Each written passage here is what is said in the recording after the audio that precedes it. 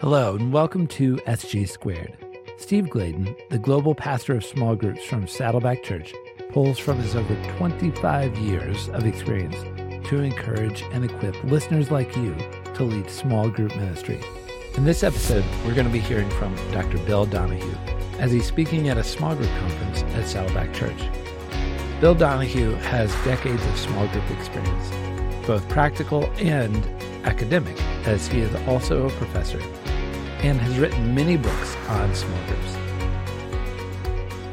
Today, he's going to be walking us through creating an environment of spiritual growth for your church. So let's listen and learn together.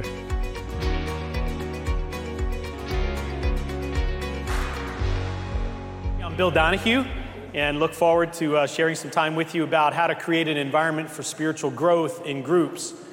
And lead, like many of you, a group on Friday mornings, and I'm involved in a neighborhood community, which is something Randy Frazee talked a little bit about or hinted at or described as he told his story yesterday.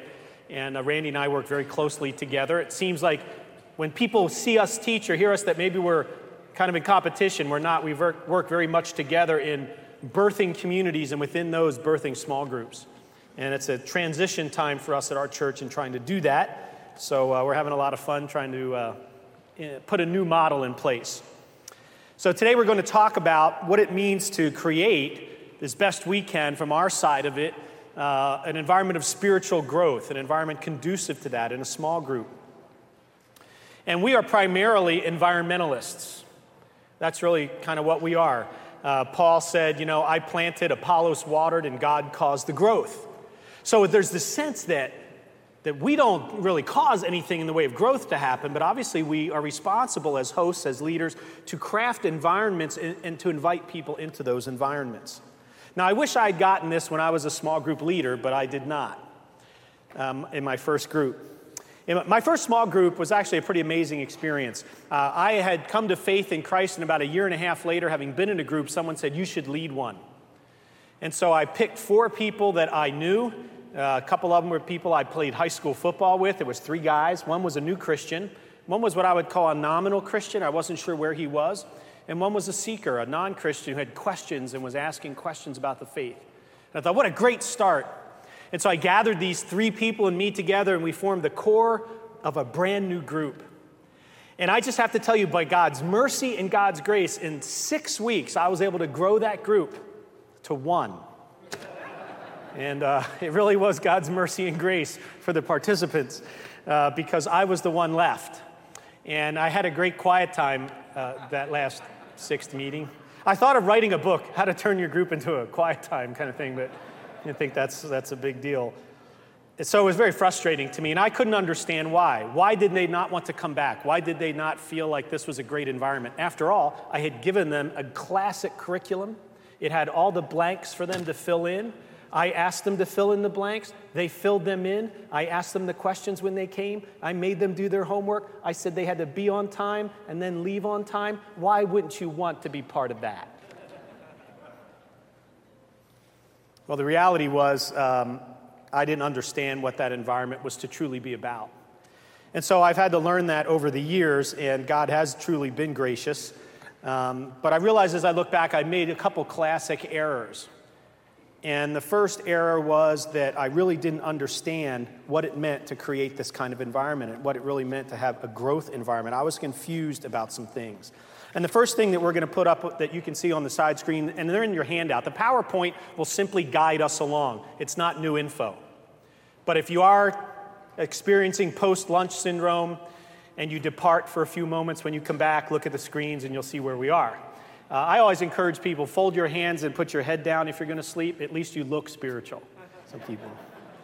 All right. The first error was I didn't understand the difference between having a meeting and building a family.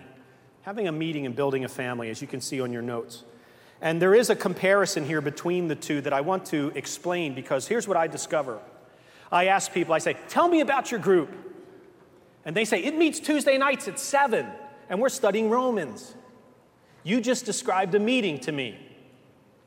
Now, if you'd asked Jesus to describe his group, I don't think he would have gone about it that way. I think he would have said, well, let's start with Peter. First of all, man, Peter, he's an amazing person. He's excited. First he's in, then he's out, then he's in. But he's a great person. He has a great heart. And I remember one night at his mother-in-law's home, we healed people till midnight. I mean, you should have seen what the community was like. Oh, and let me tell you about Andrew. He's like a little puppy dog. He's just this young Christian. And he'd go down this story, and I think he'd just say, oh, you want me to talk about my little community? Well, how much time do you have? Because he would not describe a meeting. He would describe a relational community. I'm using the term a family. And so here's some distinctions between the two. A family or a meeting is more about structure, and a family focuses more on nurture. It's not that they don't have structure, but it's a nurturing environment. In a structured meeting, we have time for learning and specific focus for the meeting, time to talk, time not to talk. No one asks, when does your family meet? That would be odd. If you said to someone, my family meets Tuesdays from 7 to 9, it'd be odd, because it's not a meeting, it's a relationship. So the nurture side is more about process. How are we growing together? Supporting each other through times of pain and loss and being there for each other. So there's a distinction there. As you can see, a meeting is an event. A family is a relationship. A meeting is interested more in length, and a family, I think, or a community, more about the depth of their experience. In a meeting, we're thinking about beginning to end and how do we get through the meeting and the components. And in the family, it's not so much beginning to end as it is what kind of depth are we experiencing as a family? What kind of relationship? Are we a mile wide and an inch deep, or are we really growing together as a family? To compare the two, a meeting is more about what we study. A family is more about what we learn. It's a learning community. I want my group to be a learning community, not just a studying community. Studies about content. Learning is, they say all learning is the result of failed expectations. You hear great content or a theory, you go out, you try it, it doesn't work. That's where you learn. You go out to hit a golf ball and you expect it to go straight, and that doesn't happen, you learn, or you should, or that's going to happen a lot. But it's in that moment of experience that you discover, am I a learner? And so that's what the family or community side should be about. And then meetings tend to be closed. You don't like someone to come in 20 minutes into a meeting, an hour into a meeting, and break it up. If you have a meeting in an office environment, you got some work to get done, and someone just shows up, hey, it just disrupts everything. But it's hard to interrupt a family, a community. So this whole idea of being a community is what I want to make sure you understand, and I think you get that conceptually, but I wanted to compare these two because I think as group leaders, many of us, or even as those who lead group leaders, we think in terms of meetings. I'll ask people to describe their group ministry, and they'll tell me when the group meetings are for their groups. And that's a piece of it, but that's not the whole thing. And so we have this bent to events, if you will, these meetings that take place, and that's the only thing we care about. So I focus on this more communal aspect, and I like one of my favorite writers is Jean Vanier, who wrote the book Community and Growth. I highly recommend it. And though his background is Catholic, and there's some Catholic theology in there, I think you would gain much if you're not, tuned into that from a lot of what he says, probably 90% of what he says, about how to connect to one another in community. He says a loving community is attractive, and a community which is attractive is by definition welcoming. It's a welcoming community. A community which is closed can become stifling and suffer from dissension and envy and may cease to be alive. Love can never be static. A human heart is either progressing or regressing. If it's not becoming more open, it's closing and withering spiritually. A community which refuses to welcome, whether through fear or weariness or insecurity, a desire to cling to comfort, or just because it's fed up with visitors, is dying spiritually. So he says communities are open and they're alive and they're organic and they're vibrant. Within communities, you have meetings, and that's the way I'd like you to see groups, that there are set, focused, catalytic meetings within the context of a broader communal life. And the degree that you can have those two working together, I think, will bring the kind of environment you want for life change. So my first error was not understanding the difference between these two environments, as it were. The second one was not understanding informational versus transformational use of the text, of Scripture. I'm not going to go into this long because there's other workshops on this. I think the Be Still workshop is focusing on how to use Scripture and meditate on it through Lectio Divina and some of these disciplines. But there is this sense as we gather groups together, what is the role of truth and how do we approach the Bible? And I want to compare these two because this was the second big error I made. I had employed the informational approach versus a transformational approach to the Bible. I had a teacher who said, what we need in this world are more disillusioned people. I thought, maybe more tax-paying people, maybe more responsible people, but more disillusioned people? And he said, yeah, people who've had their illusions dissed. Because we tend to operate in a certain frame of reference. Some call it a paradigm, some call it a way of thinking. And we tend to approach the text in an informational way. What does it say? How can I use it to fix something in my life? That's not a bad thing, it's just sometimes it's the only way we approach it. And so let me compare, again, informational not being bad, but just can we move beyond it to more transformational experiences around the text and around the living word, the author of the text. So in this comparison, I have a couple of things, just you can see them on your sheet and we'll roll them up on the screen as I talk through them. The difference in quantity versus quality. Quantity asks, are we there yet? It's a famous question from your kids. Are we there yet? It's interested in completing the journey, getting through the Bible in a year. Not a bad discipline. It's just the emphasis there is on getting through the quantity. The quality approach says, how long do we stay? So I used to love about my kids is, are we there yet? Are we there yet? Are we there yet? And then we'd get there, and then they'd say, do we have to leave? Do we have to leave? Because they liked being there. And sometimes I feel that with the Bible. We'll get into a text that's very rich and very deep. But if we're on a quantity approach, it's sort of like, sorry, got to leave there now and move on to the next spot. And people are saying, wait a minute, there's a deep well here I wanted to drink from. It's, sorry, but we're moving ahead. And that's the tension you face with the informational versus transformational sort of view of Scripture. We know that truth does not always mean the amount of knowledge that we have, because knowledge can puff up, the Bible tells us. So it's not a bad thing, so please hear me. I'm comparing these to kind of go beyond the informational so that we don't just live there, but we tend to get sort of stuck there. Second thing is it's linear versus holistic. We march through Genesis to Revelation. I like to say we're jazzed by Genesis, excited by Exodus, lost in Leviticus, numbed by Numbers, and duped in Deuteronomy. We just get lost along the way somehow. I mean, people start these Bible reading programs, and we did it as a church. We were all doing it together, and somewhere in book 4, 5, or 6 there, it started to drop off pretty quickly. And some of that's a discipline issue, and I'm not saying it's a bad thing to do this, remember that.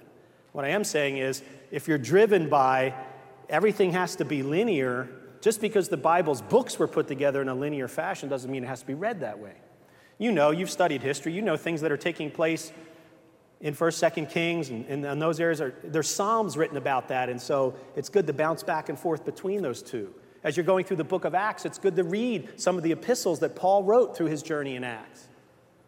Because they're not linear, there's this full narrative that's going on. And so to simply do the linear kind of approach can kind of cramp things. The holistic view allows us to look at the whole person, the whole story, and connect it to the text that we're looking at. So that was another insight for me at the time. By the way, a book that really helped me with this was Shaped by the Word. Shaped by the Word by Robert Mulholland. Shaped by the Word. You could Google it or Amazon or whatever you do to find stuff. But he goes through this informational versus transformational. I'm summarizing some of his thinking and some other things that I've seen and used myself. What's our attitude? It can be more critical, and I mean critical not in a negative sense, but to critique. The informational approach tends to be critical like a scientist is critical, where the heart toward the transformational approach tends to be a little more, I'm not in control here. I'm going to be a little more humble with the text. And so we tend to be skeptical and to analyze and to dissect versus to experience and to open ourselves up and say, okay, I don't know what you're saying here, God. I just need to have an open heart and to listen to you. I'm not pretending to want to tear all this apart yet. I want to meet you first. So that's a little bit of a shift. Individual versus communal. I like to say this, learn to study the Bible for yourself. Just don't study it by yourself. Learn to study it for yourself. Learn to glean truth from it. Learn to read it and use a commentary and to hear what others through the centuries have said about this great text. But then don't just keep it to yourself and think that you've gained all knowledge there. You enter into community, and we all share what we are learning from the text. And then God shows up with spiritual gifts of people who teach and bring clarity and discernment and wisdom. So yes, learn to study it for yourself, but I just encourage people, don't study it by yourself. And people it's just a Western thing. It's kind of like me, my Bible, and my spiritual life. And that's so counter Scripture. Scripture really tells us that we need one another. And so I want to, when we tend to be more analytical of a text, it tends to be just for me and about me. Problems versus people. Like I mentioned earlier, the information approach says, you know what, there's issues in my life that need to be addressed, and I need to find them in the text. Now, again, I just did this morning.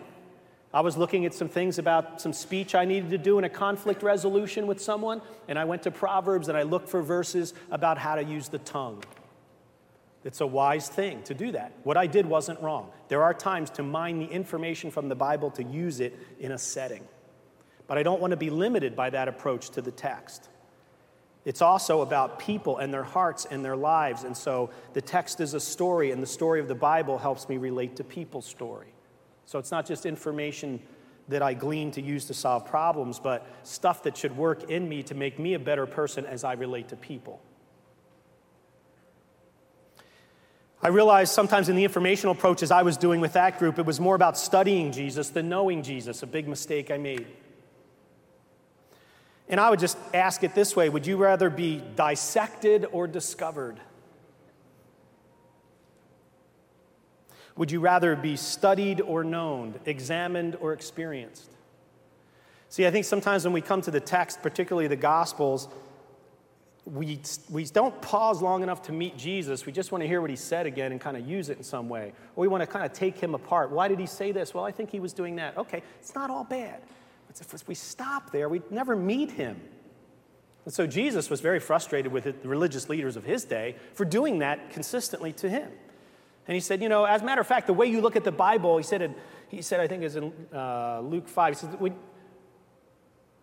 you study the Scriptures because in them you think you have eternal life, but you refuse to come to me and have life. And that's the difference, I think. They wanted to kind of study about God, but they could never meet God. The Pharisees never did that. Actually, that was John 5:39, if you want that verse, where Jesus said that. You diligently study the Scriptures because in them you think you have life, but you refuse to come to me. Studying Jesus versus knowing Jesus. Studying Jesus leads to pride. Knowing him leads to humility.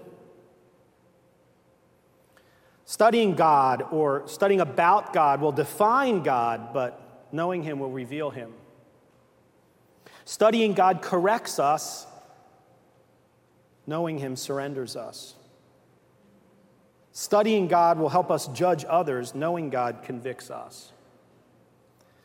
And so I lay that out there too. It's not just about studying, it is about knowing and meeting Jesus. And then finally, do you want to be a master of the text or be mastered by the text? More of our ancient traditions in Christianity used to use this phrase, to do life under the word. It was an image of being submissive to the word as it mastered us, as we let truth work in our hearts and souls. And I was trained to be a master of the text. And that's not a bad thing, to learn the Bible and what it says.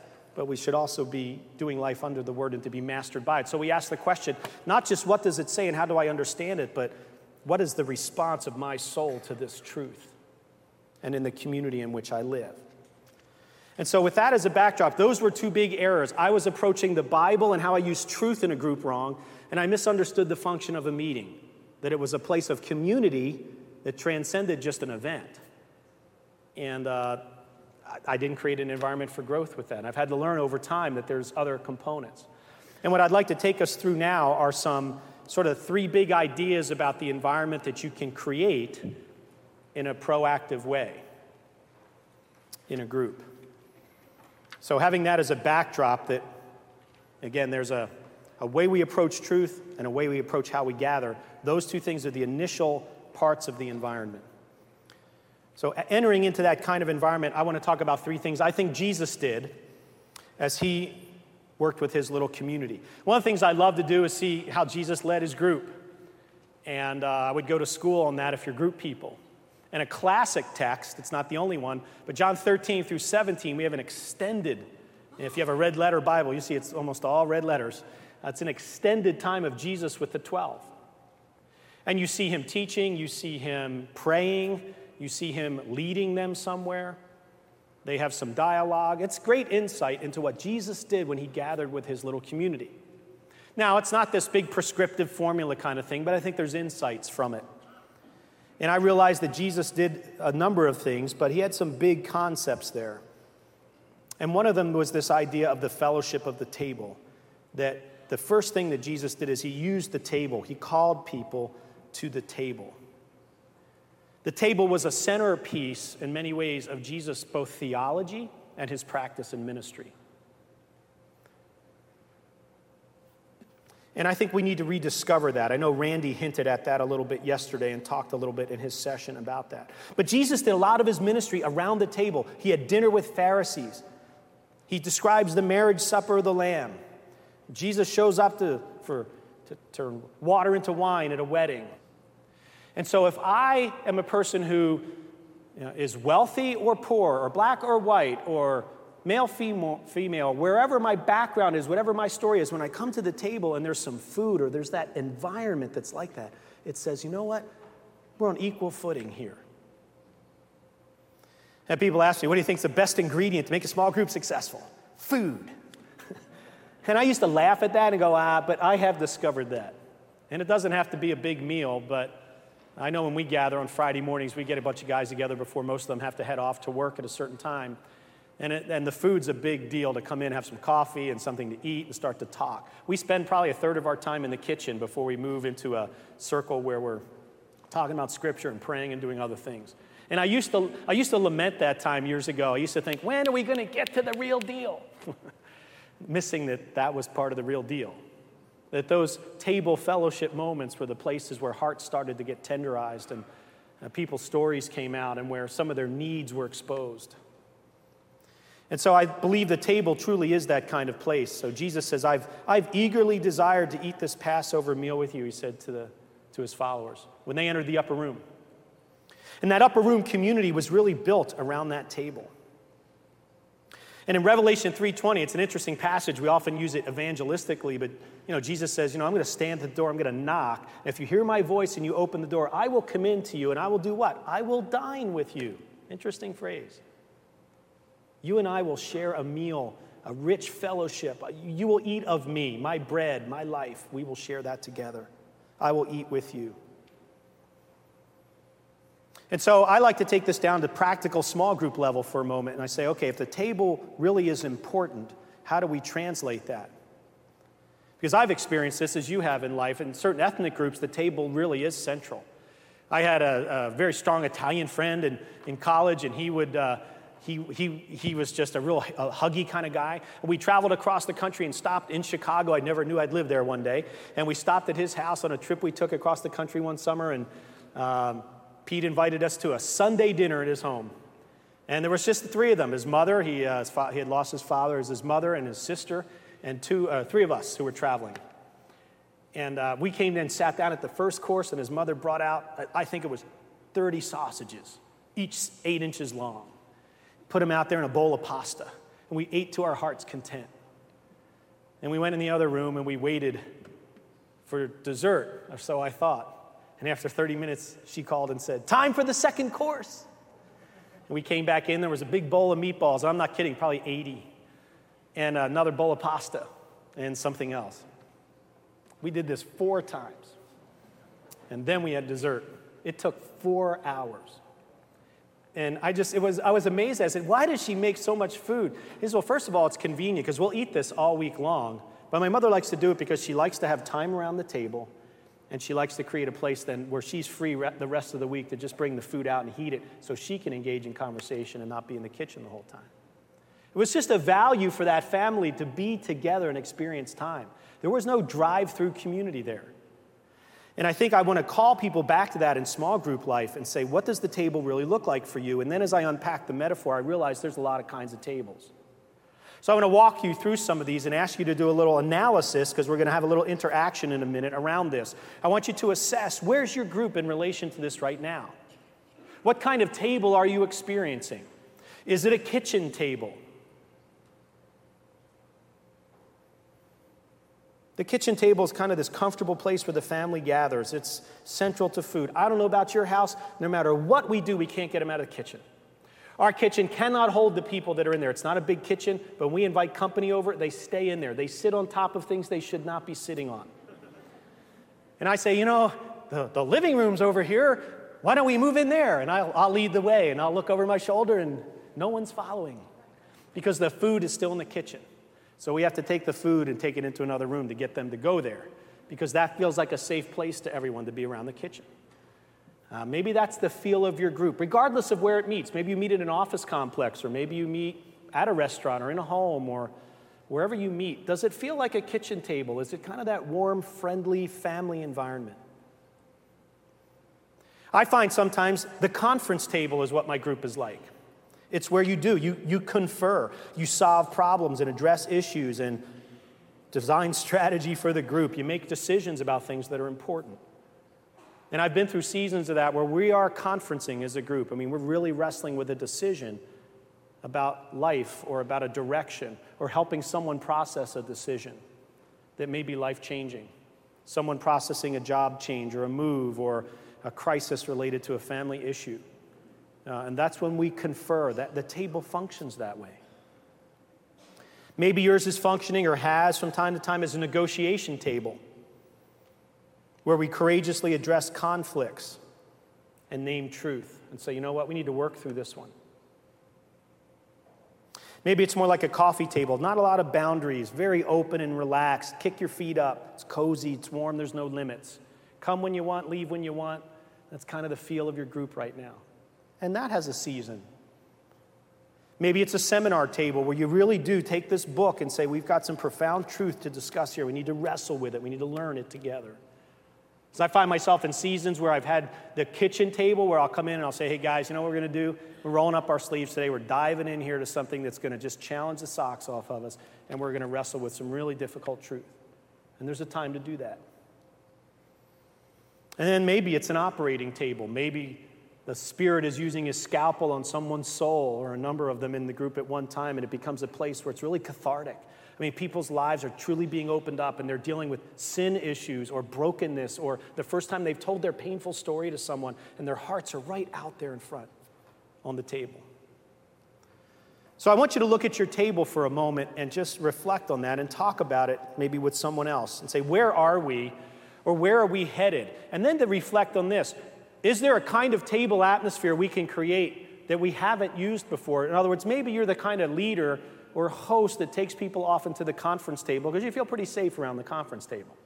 But maybe it's time to get around the negotiation table. Maybe the 800-pound gorilla is sitting there in the room and no one's named it or looked at it. Now it's time to say, you know what, there's an issue in this group and we need to name it. Ooh, maybe we need to go there.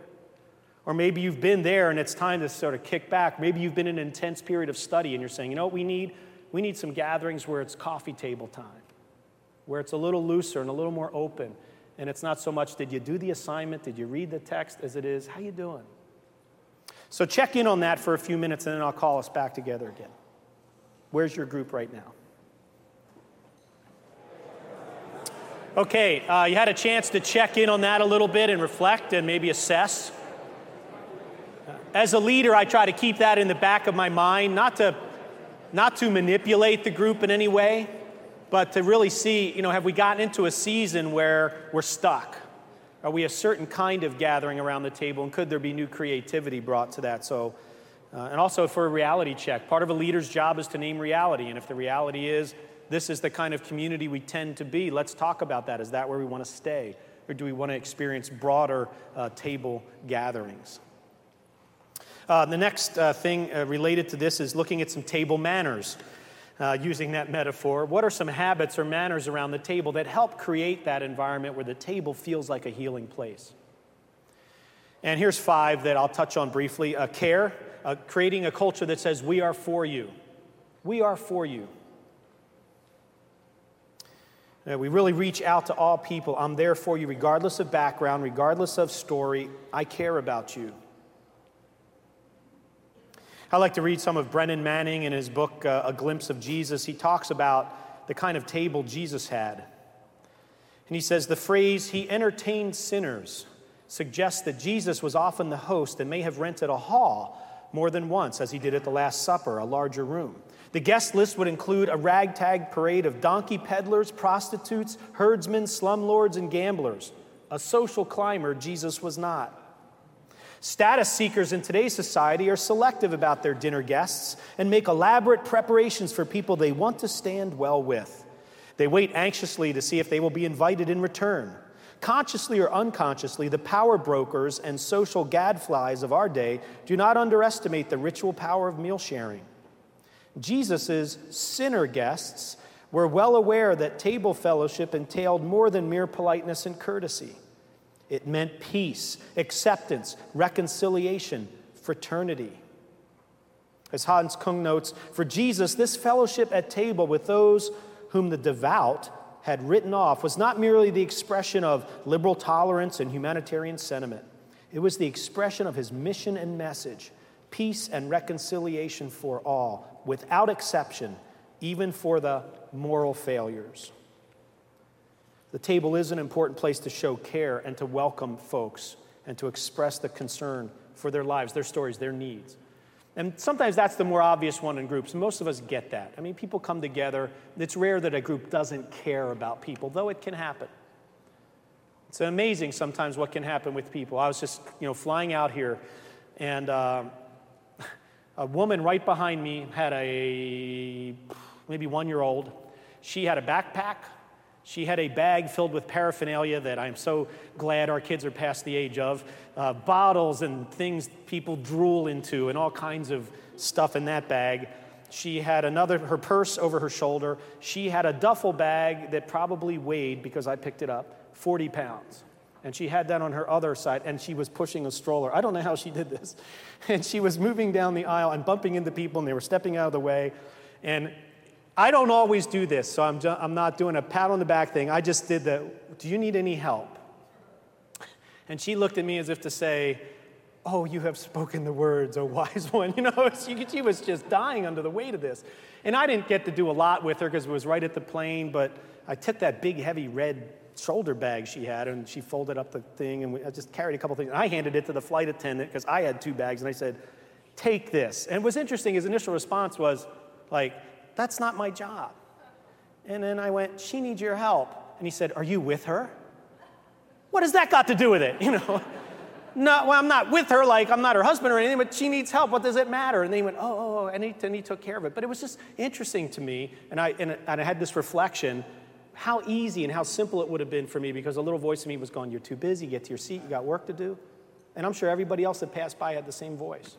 And in that moment, thankfully, I responded. And to my shame, as I sat in my seat afterward, the Holy Spirit went, you need more moments like this, because you tend to go past people because you're so busy. It's so important. And I just think even in a circle, we can do that. Someone can need help or need to be cared for, and we think someone else will do that. Their family will take care of that. That friend will take care of that. Susie sitting over here, she'll take care of that. When the Holy Spirit's saying, no, you show care. So that creates a great environment around the table if we're truly caring for each other. Safety, to create a come-as-you-are culture, as John Burke describes in his book, No Perfect People Allowed. Creating a come-as-you-are culture. That's a safe place, a place where grace rules. We don't want to leave people where they're at. We want to call them to truth and see what God will do with their lives, but it's not up to us to change them. It's up for us to create a safe place where they can meet the living God and his truth. A place of authenticity. Let's be real. Let's put the cards on the table and stop playing games. So James makes this comment about how if you look into the Word of God, it's like a mirror. It's like a person who looks in a mirror, and if they look in the mirror and see their face and then they walk away and forget what they look like, it's like looking into the Word of God and understanding what it says and then walking away like you never read it. And not being real with the truth about who you are and what God is doing and pretending you didn't see that. It would be like saying, no, I don't know what I look like after looking in a mirror. Something warped about that. Now, safety and authenticity go together to create a very open environment around the table. Now, I want to read you a couple comments of people and the things they will say in an environment where safety and authenticity rule. We had some people fill out some cards in a context I'm not going to describe at length that was very safe, where they described what they were struggling with. And I'm just going to read them to you with permission and anonymously. But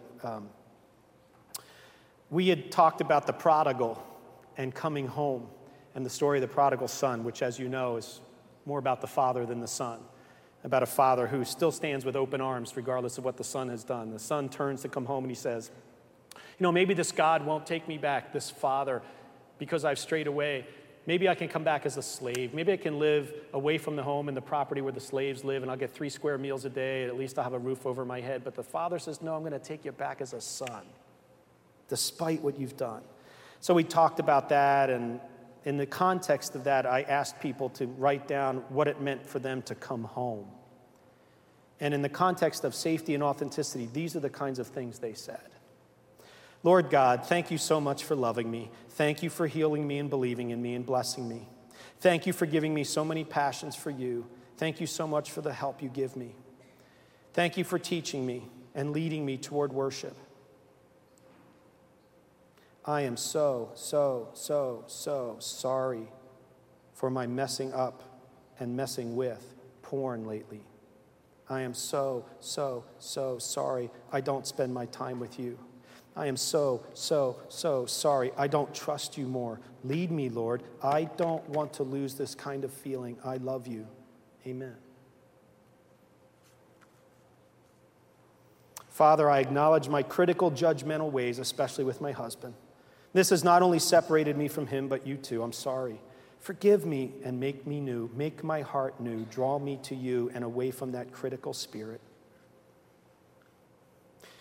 For the Wednesday and the Wednesday before and all the days, bring me home from the last 11 years. The food, the lack of, and too much of, and the throwing up and the exercising and everything else, bring me back.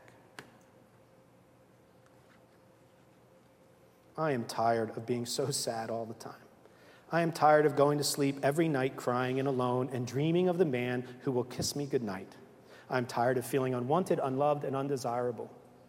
Lord, I need you to be enough. I'm not ready to believe in more than enough. I just want even barely enough. Father, meet me in my addiction of loving sweet foods and snacks and the taste of alcohol more than your eternal gift. And then finally this one, Dear Abba, I'm so tired of others' demands, but mostly the demands, the incessant demands I put on myself. Can I come home? Can I come home to your place of peace and rest? All I have found here is angst and heartache, and I'm not strong enough. I am so tired. I look over my shoulder and see you, arms outstretched. I don't have anything to give. Let's rest. Love, your daughter. Now, that's what happens in safe community. People feel open to share stuff they're challenged with because they'll be met with grace. They can be authentic because they'll be met with grace and truth. But they're not going to get shamed and beat up for struggling with sin and having passions and having failure. Growth is another component of the table where we urge and encourage one another to take steps forward. We spur one another on to love and good deeds, as was mentioned earlier today in one of the sessions. And then help, we offer our resources. That's such a neat thing to watch people show up with resources, financial and other. And that's the real test of me of some communities. Will they put their money where their mouth is? It's amazing to watch a group of people actually part with that which the world says is our treasure and to give it to people who need that kind of help. And I've experienced so much of this. I know many of you have. We just have to be reminded of what this kind of help means. It can be little things. Help with someone this season on their taxes. Help with someone cleaning out a part of their house. We had a flood in our basement while I was in away speaking out of the States, actually the continental U.S. And we got a phone call at 4 o'clock in the morning from an insurance person asking us about the water damage to our basement. And I was like, excuse me? And the person who was house sitting for us had called them to tell them of the disaster. So it was a beautiful moment. And I watched as we could not get home, a whole neighborhood community gather around and empty stuff out of the basement and dry things out and call insurance people and set up everything. I mean, they took care of a real mess. And somebody sent me an email and said, we're kind of glad you're not here. But you know what? Don't worry. Enjoy the time you have. You'll have enough to deal with when you get home. But we've got the bases covered for you. I mean, sometimes help in that kind of situation is just, it's everything. So that's some good table manners. So I just ask you, look around your table. How are the table manners? And if these are values or practices within themselves around the table, I would ask you to look at those. And maybe this is a great group discussion and say, hey, here's 5 things, or you pick 3, and say, how are we doing? How are we in the authenticity area? How are we in the caregiving and the help showing area? How are we doing with urging each other toward growth? And is this a safe group? I remember a guy in our group said, you know what I'd like to have? I want a well-lit group. I said, what's that? He said, a group where we can shine the light of truth on it, and that's okay. I want it to be well-lit. You don't have to hide secrets and stuff in the darkness. We can show up as we truly are and watch God work on our lives. I'd love to have a group like that someday. Can we move toward that? It was a phrase that stuck with me, a well-lit group. Very biblical kind of phrase. And so that's some things around the table. The second sort of big idea Jesus had in the upper room and was a part of his ministry was the ministry of the towel. Now, these 3 words that begin with T are all in the text. We're going to talk about table, towel, and truth. And since we're at Saddleback, I thought I'd do that so we'd have the 3 T's. Just having a little fun. Table, towel, and truth. I really think that's the way Jesus sort of worked. Called people to the table, put on the towel, served them, and spoke truth and practiced it. So in this whole table area, I want to show you something first and then let the values sort of speak for themselves. I have a video clip I'd like to show you. It's some people who decided as a group they were going to pick up the towel together. And this is what's happening in some of our neighborhood communities. So you're going to hear some neighborhood kinds of conversation going on. But this is a leader telling their story, actually a coach of some leaders, on how both their group and a group they were coaching got involved in a tragedy that was taking place in the neighborhood and decided to show up in someone's life. And the power of the towel and how that can transform people. Let's watch this clip for a few minutes.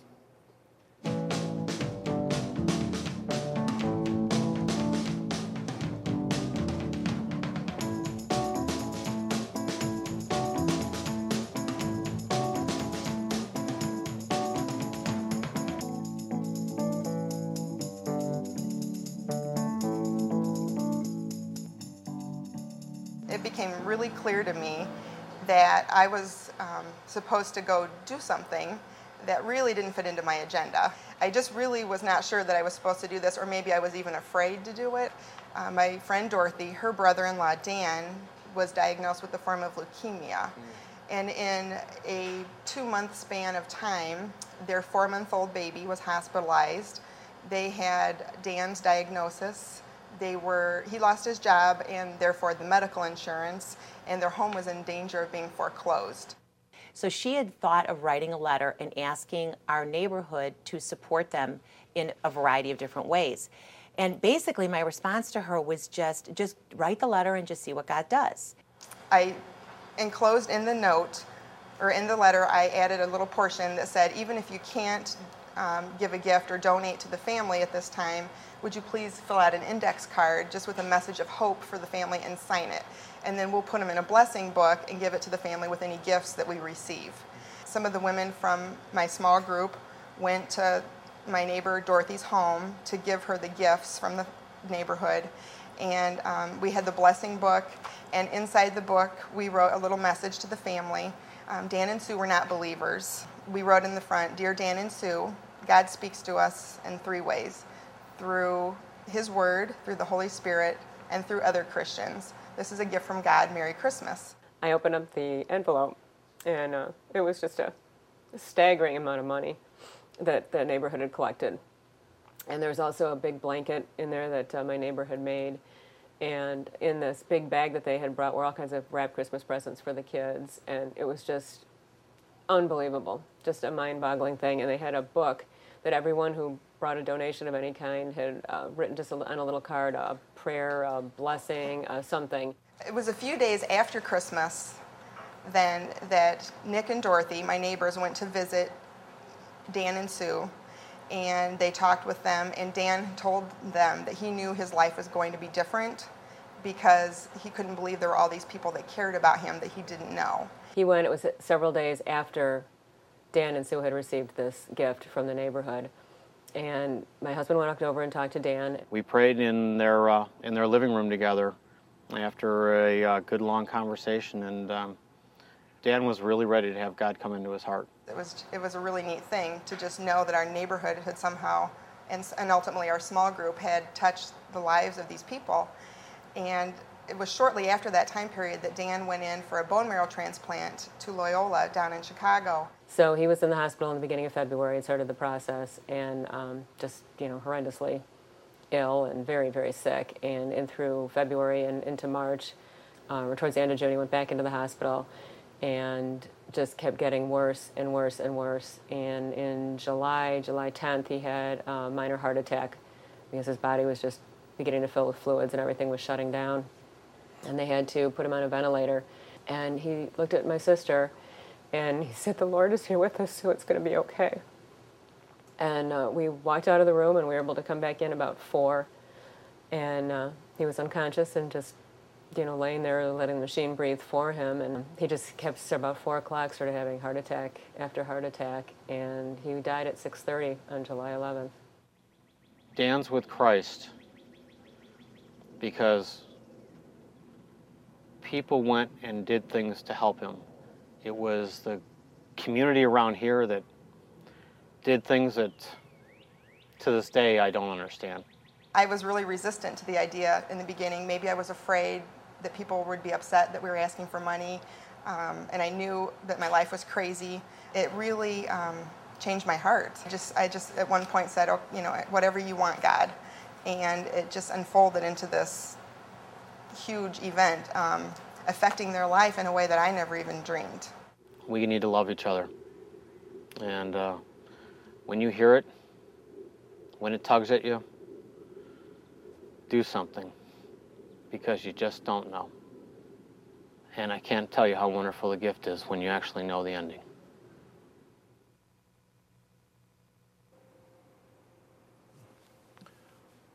I know you have lots of stories like that too. They're powerful stories. And it reminds us of just this, put a towel over your arm, begin to serve. And here's some things I see from that story. It's just kind of sort of, what are towel habits? Because Jesus did this. He picked up a towel. He created this humble place, a place of humility, and washed the disciples' feet.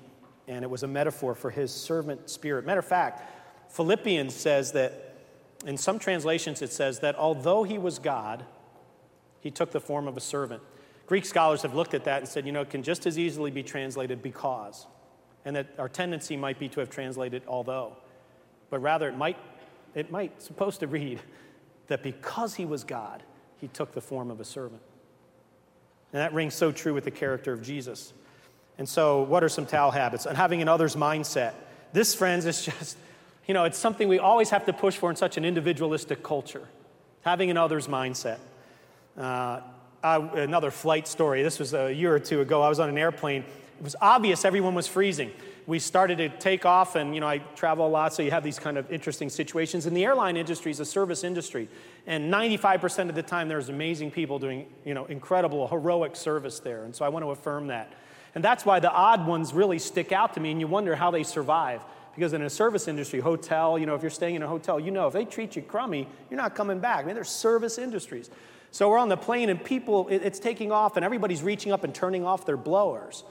And it's still blowing because it's coming in from the main system, and the temperature's dropping 5, 6, 7, 8, 10 degrees. Then you see people getting jackets and putting them on, and you see people grabbing blankets. There aren't that many. They're fighting over them, And so a flight attendant walks next to us, comes down the aisle with a serving thing, and we're just all freezing. And so I said, it's just really cold in here. And she said, "I'm okay." That's exactly what she said. And I tried to be, keep my cool, as I was. And I said, do you have a sweater on? And you have long sleeves. There's a lot of us with short sleeves, and I just couldn't help but notice a lot of people putting blankets on. I just thought maybe it was getting a little cool. I mean, this is what happened. She just looked at me like, what's your problem? And then said, well, if I get a minute, I'll see if I can check in on it.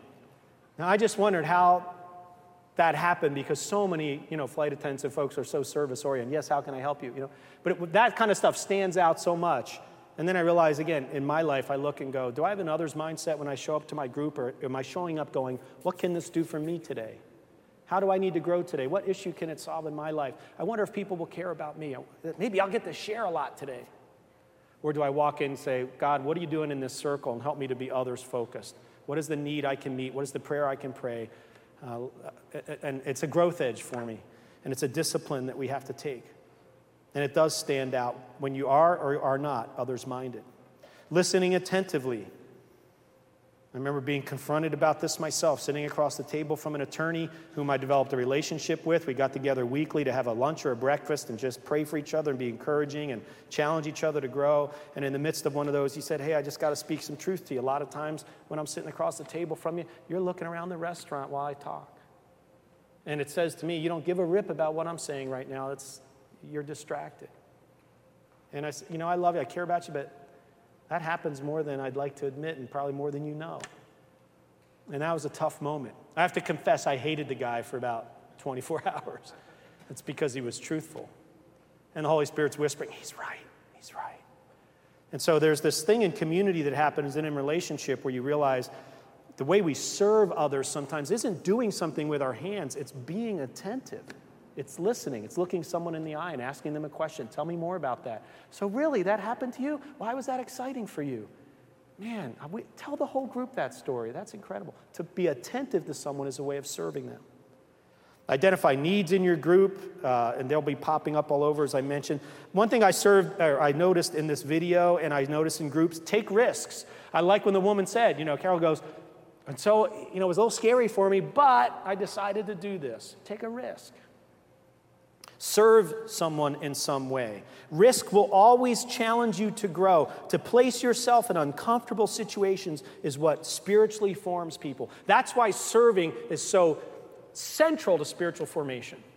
It's not like we do discipleship and we serve. No, discipleship and serving go hand in hand. We have to remind ourselves of that. First time I had a chance to speak, I was new in seminary. I was going to school there in Pennsylvania, and I was involved with a little local church part-time and doing some other odd jobs. And someone said, hey, I know you've been learning to do a little speaking in school. Would you like to use your newfound whatever or try it out? But I got a gig for you, a speaking gig. Okay, what is it? I'd never done one of these. I taught a Sunday school class at church, and all. He says, well, it's speaking to some folks in a kind of a care home. I mean, it's in kind of it's some teens in a situation where they need some extra care and support. It was a quick phone call. And, oh, yeah, I'll do that. So the day before I call and go, can you give me a closer snapshot of this? It was right around Valentine's Day. He says, oh, yeah, I meant to tell you, one of the reasons we wanted you to speak is we wanted you to speak on the topic of love. And you're going to run into there's about 13 gals in this class. They're all about age 15 and 16, and they average 7 to 8 months pregnant and have no husbands. And I said, do you have another gig that I could do? I have to tell you, I put down the phone and thought, what have I got to say to these people?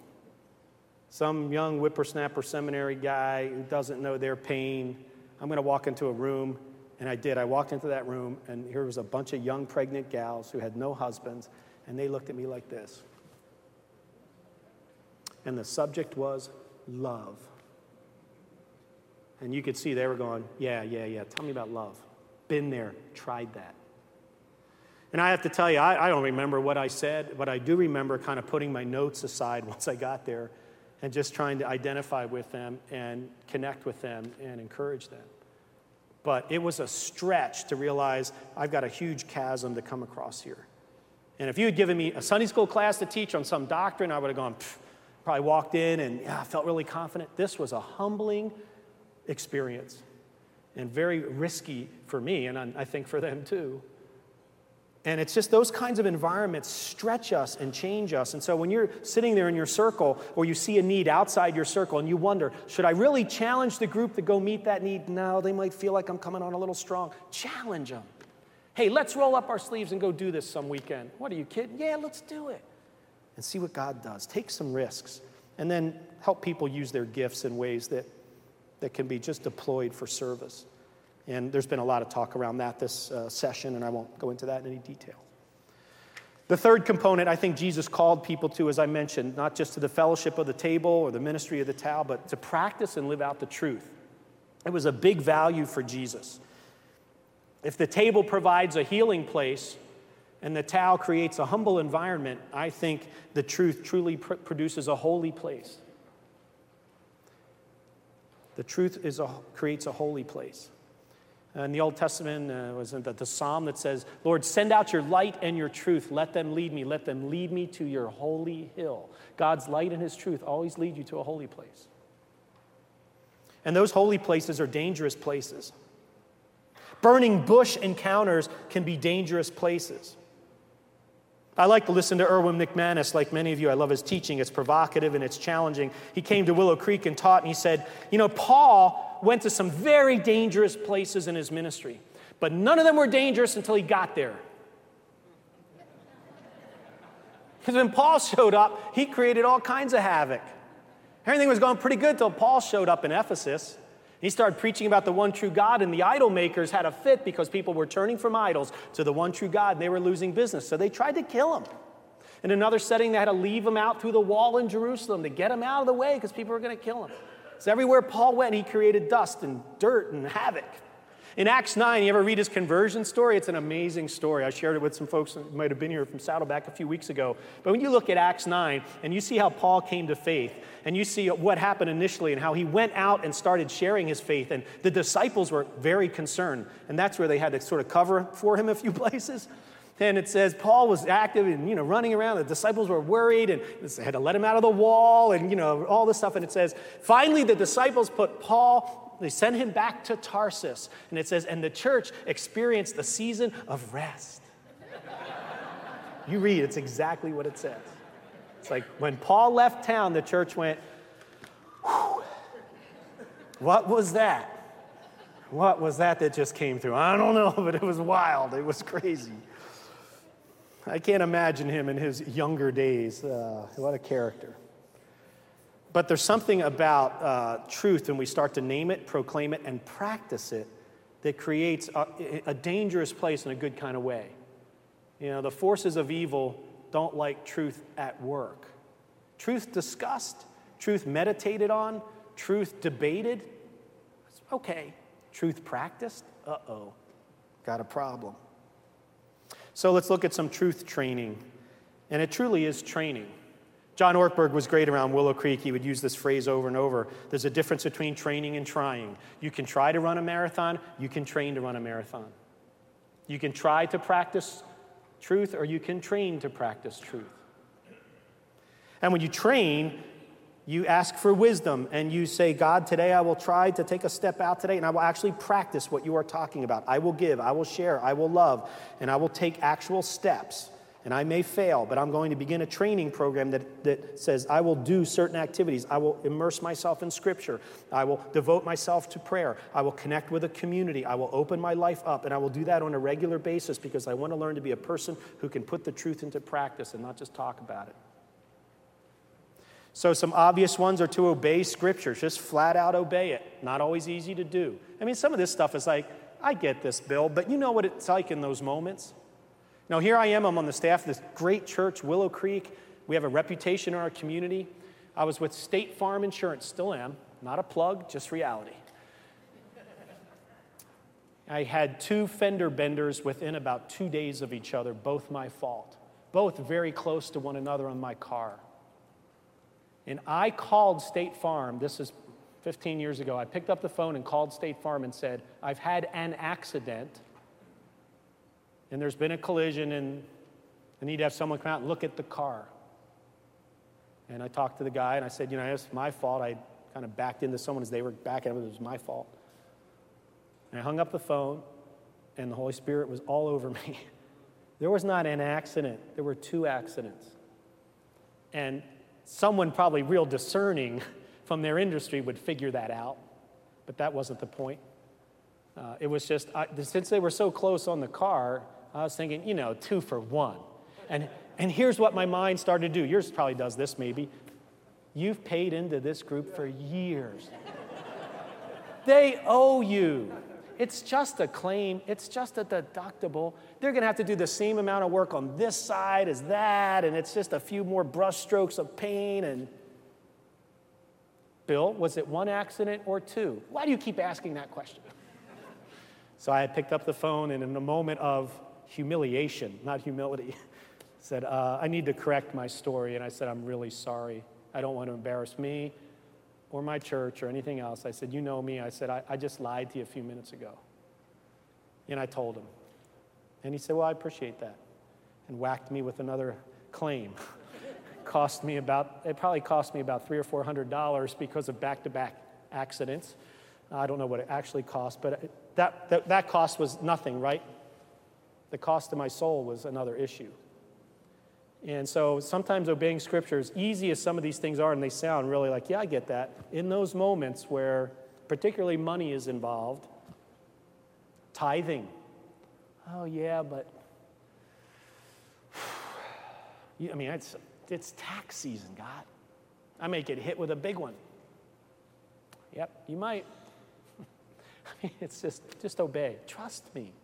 Wonderful song, Trust and Obey. Love to sing it, hate to live it. I think I'm growing. I hope I'm growing a little where I'm learning to love to live it, but the carnal side of me says, do it your way. Confess weakness. This is a great practice of the truth, to actually say, like Paul did, I'm well content with weakness, with insult, with persecution, with distress, because when I'm weak, you're strong. God's strong in me. And I'd love to read that passage, but again, it's another thing to name it in front of a group of people and say, I'm weak. I need your help. Jesus said that we need to turn and repent and become like children. That word repent means to turn. Unless you turn and become like a child, he says, you can't grow. And part of becoming like a child is to name simplistic kind of child-level realities. I am weak. I need help. I need help. Now, here's the reason this really builds community in a group. If I walk into a small group and I say this, hey, amazing week. I just got a 10 grand bonus from work. They moved me to a new corner office. You should see the desk. I have an awesome view. My kids' reports came in from school, straight A's across the board. I got Harvard calling. Anyway, full scholarship. And we're about to go on a Hawaii vacation, and somebody's footing the bill for it. Can you believe it? Because there's a little business deal tied into it. It's not going to cost me a dime. How are you guys doing? Now, I'm not so sure, though I hope they're mature enough to celebrate my success, that that's going to draw them to me. It's just, Parker Palmer says there's something about our weakness and our frailty and our brokenness that draws us together in community. But that our pride or our success or, even the good things, it doesn't mean we shouldn't share them, but that's just not the kind of stuff that people feel drawn to because they can't identify with that. But when you say, I'm weak, can't handle this temptation, it keeps coming at me. And if I'm in a vulnerable situation, I'm going to give in again.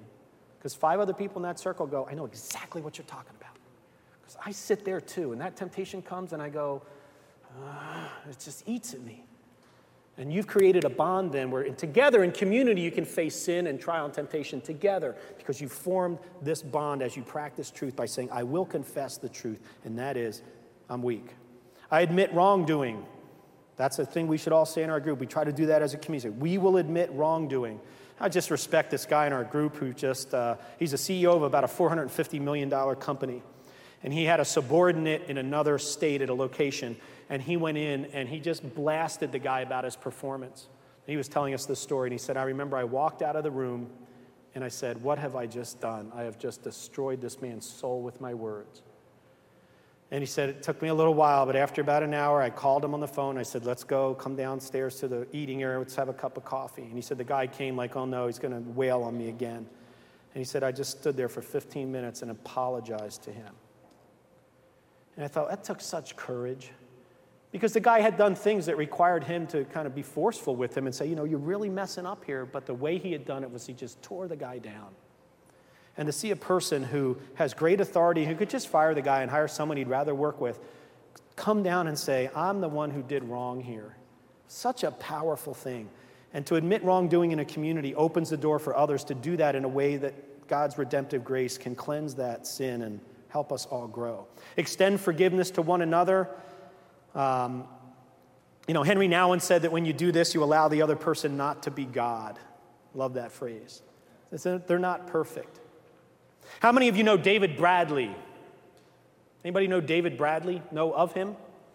He just retired from IBM a few years ago. You're real glad that David Bradley lives and worked for IBM because David Bradley invented Control-Alt-Delete. Yeah, a lot of you are like, oh, David, you're the man. How many times have you been in a situation, depending on your computer and what you use, but Control-Alt-Delete is like, thank you very much. I remember I wish I had that. I did a paper in seminary as a Greek exegesis paper, this big complicated thing in the Greek text. And I had not done certain things I should have been doing with the computer, and I needed a Control-Alt-Delete. I lost the whole 3.5 weeks of work. Had to start over again. The old dog ate my thing, this was like the computer ate my thing. But the idea of being able to reboot, there's something about forgiveness that says, can we reboot? It's just reboot, get the thing back up again and start like we didn't have that problem. It's not ignoring the sin or any of that. It's just saying, I forgive you. I truly do. I love you and I forgive you. The power that has, the way that when we practice the truth by extending forgiveness, it has great power. Nouwen writes this in his book, In the Name of Jesus, which is a book about leadership. Again, I recommend it, In the Name of Jesus by Henry Nouwen. He says, it's precisely the men and women who are dedicated to spiritual leadership who are easily subject to very raw carnality. The reason for this is that they do not know how to live the truth of the incarnation. They separate themselves from their own concrete community, try to deal with their needs by ignoring them or satisfying them in distant and anonymous places, and then experience an increasing split between their own most private inner world and the good news that they announce. When spirituality becomes spiritualization, life in the body becomes carnality. When ministers live their ministry mostly in their heads and relate to the gospel as a set of valuable ideas to be announced, the body quickly takes revenge by screaming loudly for affection and intimacy. Christian leaders are called to live the incarnation, that is, to live in the body, not only in their own bodies, but also in the corporate body of the community, and to discover there the presence of the Holy Spirit. Confession and forgiveness are precisely the disciplines by which spiritualization and carnality can be avoided and true incarnation lived out. Through confession, the dark powers are taken out of their carnal isolation, brought into the light, and made visible to the community. Through forgiveness, they are disarmed and dispelled, and a new integration between body and spirit is made possible. Very healing.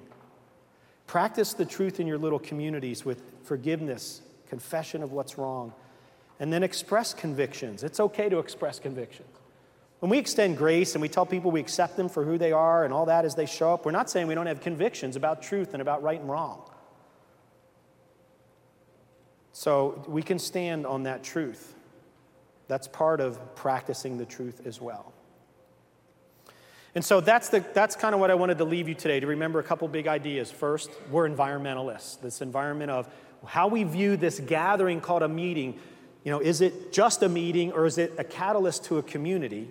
And then how we work with the truth in a group. Is it purely for information, or do we lean too strongly that way? Or are we really asking of it to change us and shape us? That's that one part. And then to do some things around table, town, truth, and think, okay, how do I call people or invite them to the table in a way that's fresh and new and engaging? How do we encourage one another to put a towel over our arm? And how do we practice this truth that we love to learn and read and study and pray through? And I think if you work around those, that's about the best you can do, is say, God, here's my side of it, if you would. I'm doing my best with others who lead in this small group to create an environment, and we invite you to show up and have your way. We don't control it. we simply make invitations into this environment. Jesus did that, and at John 13, he said, do as I've done. Do exactly as I've done. And first he did it, actually, and then in John 17, and at the end of John 13 as well, he says, just do what I do. Practice what I practice. And so I wanted to emulate Jesus in that way. What it looks like in reality in my little community is about a guy named Roger. Roger says some amazing things, and it's been amazing to see what the table towel truth sort of thing has done in his life and in his family. I asked people about a year and a half ago. I had led a number of groups. I moved into a new neighborhood. In the last 2 years, I've gotten to know people there. A group I was a part of had ended. And so in our new neighborhood strategy, I got to know people in the neighborhood. Some of them attended Willow, some did not. And I eventually put a group together. And I remember asking, in this case it was a men's group, I asked these 6 guys, do you want to get in a group? And the answers were pretty quick. Yeah, because we built some relationship. Was, hey, why don't we meet together once a week and encourage each other and pray and talk about God? And they were like, yeah, let's do that. And so a couple weeks later, we were having breakfast, and I said, I need to ask you why you said yes. When I said, would you like to be in a group, why'd you say yes? And I went around the circle. And John, who's my stay-at-home dad in the group, said, I wanted adult conversation. Mostly women would understand that more than some guys here, but John's just very active in our community, on boards and stuff. But a few years back, he and his wife both working, her career sort of took off financially, and his was sort of dieseling. And when they had another child, decided he would stay home. And he's been a great guy and a great servant to the neighborhood and to our families, and just a neat guy. He's our real down-to-earth kind of guy. John prays like this. God, this is John. He's a pretty new believer. He said, God, this is John. And one time he said this, I know when you look down on our group here, you see a can of mixed nuts. And that's what we are. And very sincere, just like a Peter kind of guy, So there's John, and, Al talked about needing a safe place. He had come to faith through basically an AA kind of group where he really needed grace. His wife had gone from a top position in a corporation to within 3 years becoming a gutter drunk. And he had to live through and deal with all that. And at the time that she left the home, he had 3, 5, 7, 9, and 11-year-old at home, and had to come and kind of put that back together again. And he needed to be in a kind of an Al-Anon kind of group because of what he was dealing with his wife and trying to process all this. And through that came to faith and learned that he said, I'm in a group because groups are safe. In his experience, groups are safe places. And I could go around and around the table, but there's Roger. Roger says, I'm here because even though I don't believe, you treat me like I belong. That was a powerful statement to me. It's the second week of our meeting. He said, you guys, you treat me like I'm one of your family, even though I don't believe what you believe.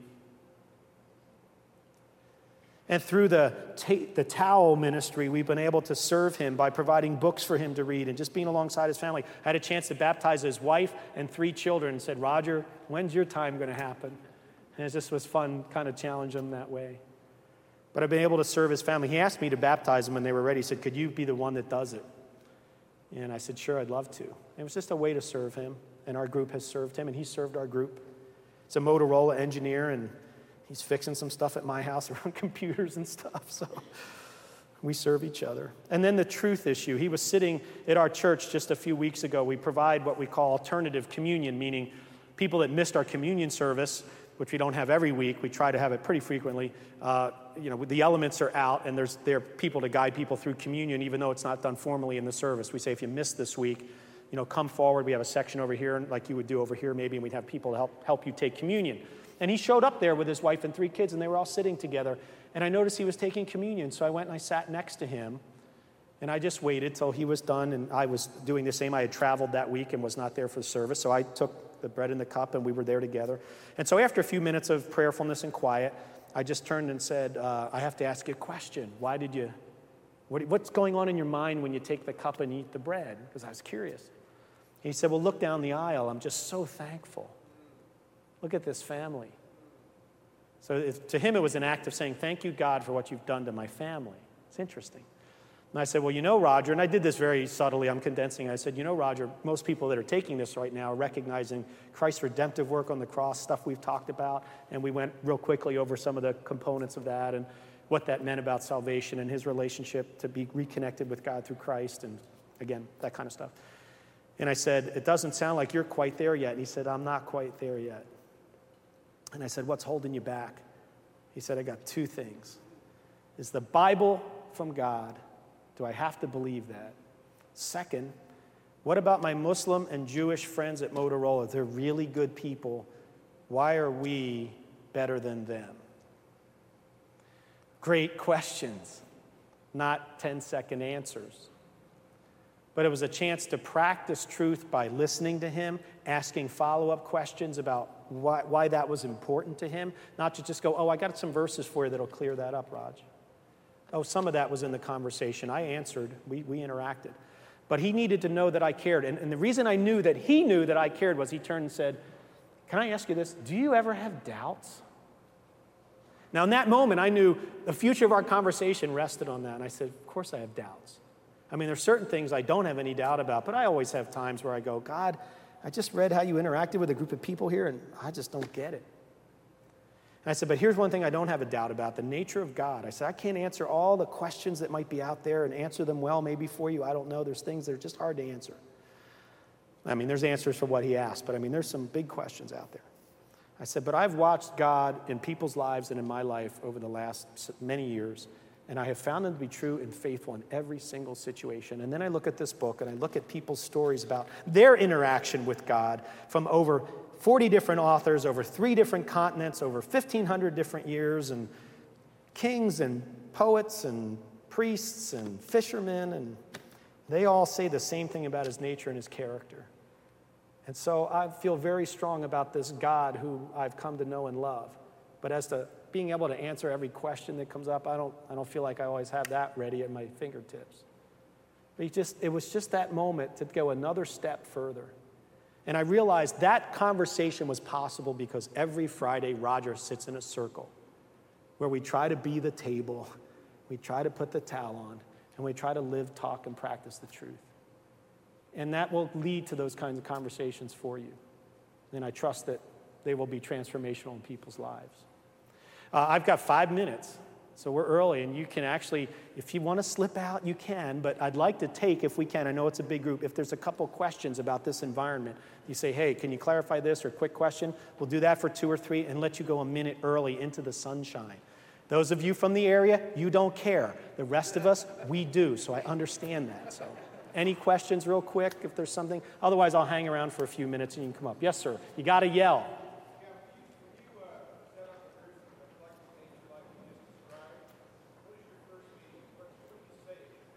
Yeah, what do you do at your first meeting? Yeah. Yeah, real quick, I'll answer this and I'll let you go. At a gathering, a first meeting maybe of a group where you have a bunch of new people show up, it's highly relational, highly social in the sense of connecting. It's beginning to ask people a little bit about their story, like I did. I did this in the second, but in the first meeting I also asked, tell me a little bit about what you're looking for from this group. Because if they said, yes, I want to be a part of it, I'm interested in what they hope to achieve through it. Is there a goal they want to achieve? Is there a relationship they want to build? Do they want to know more about God? Why are they here?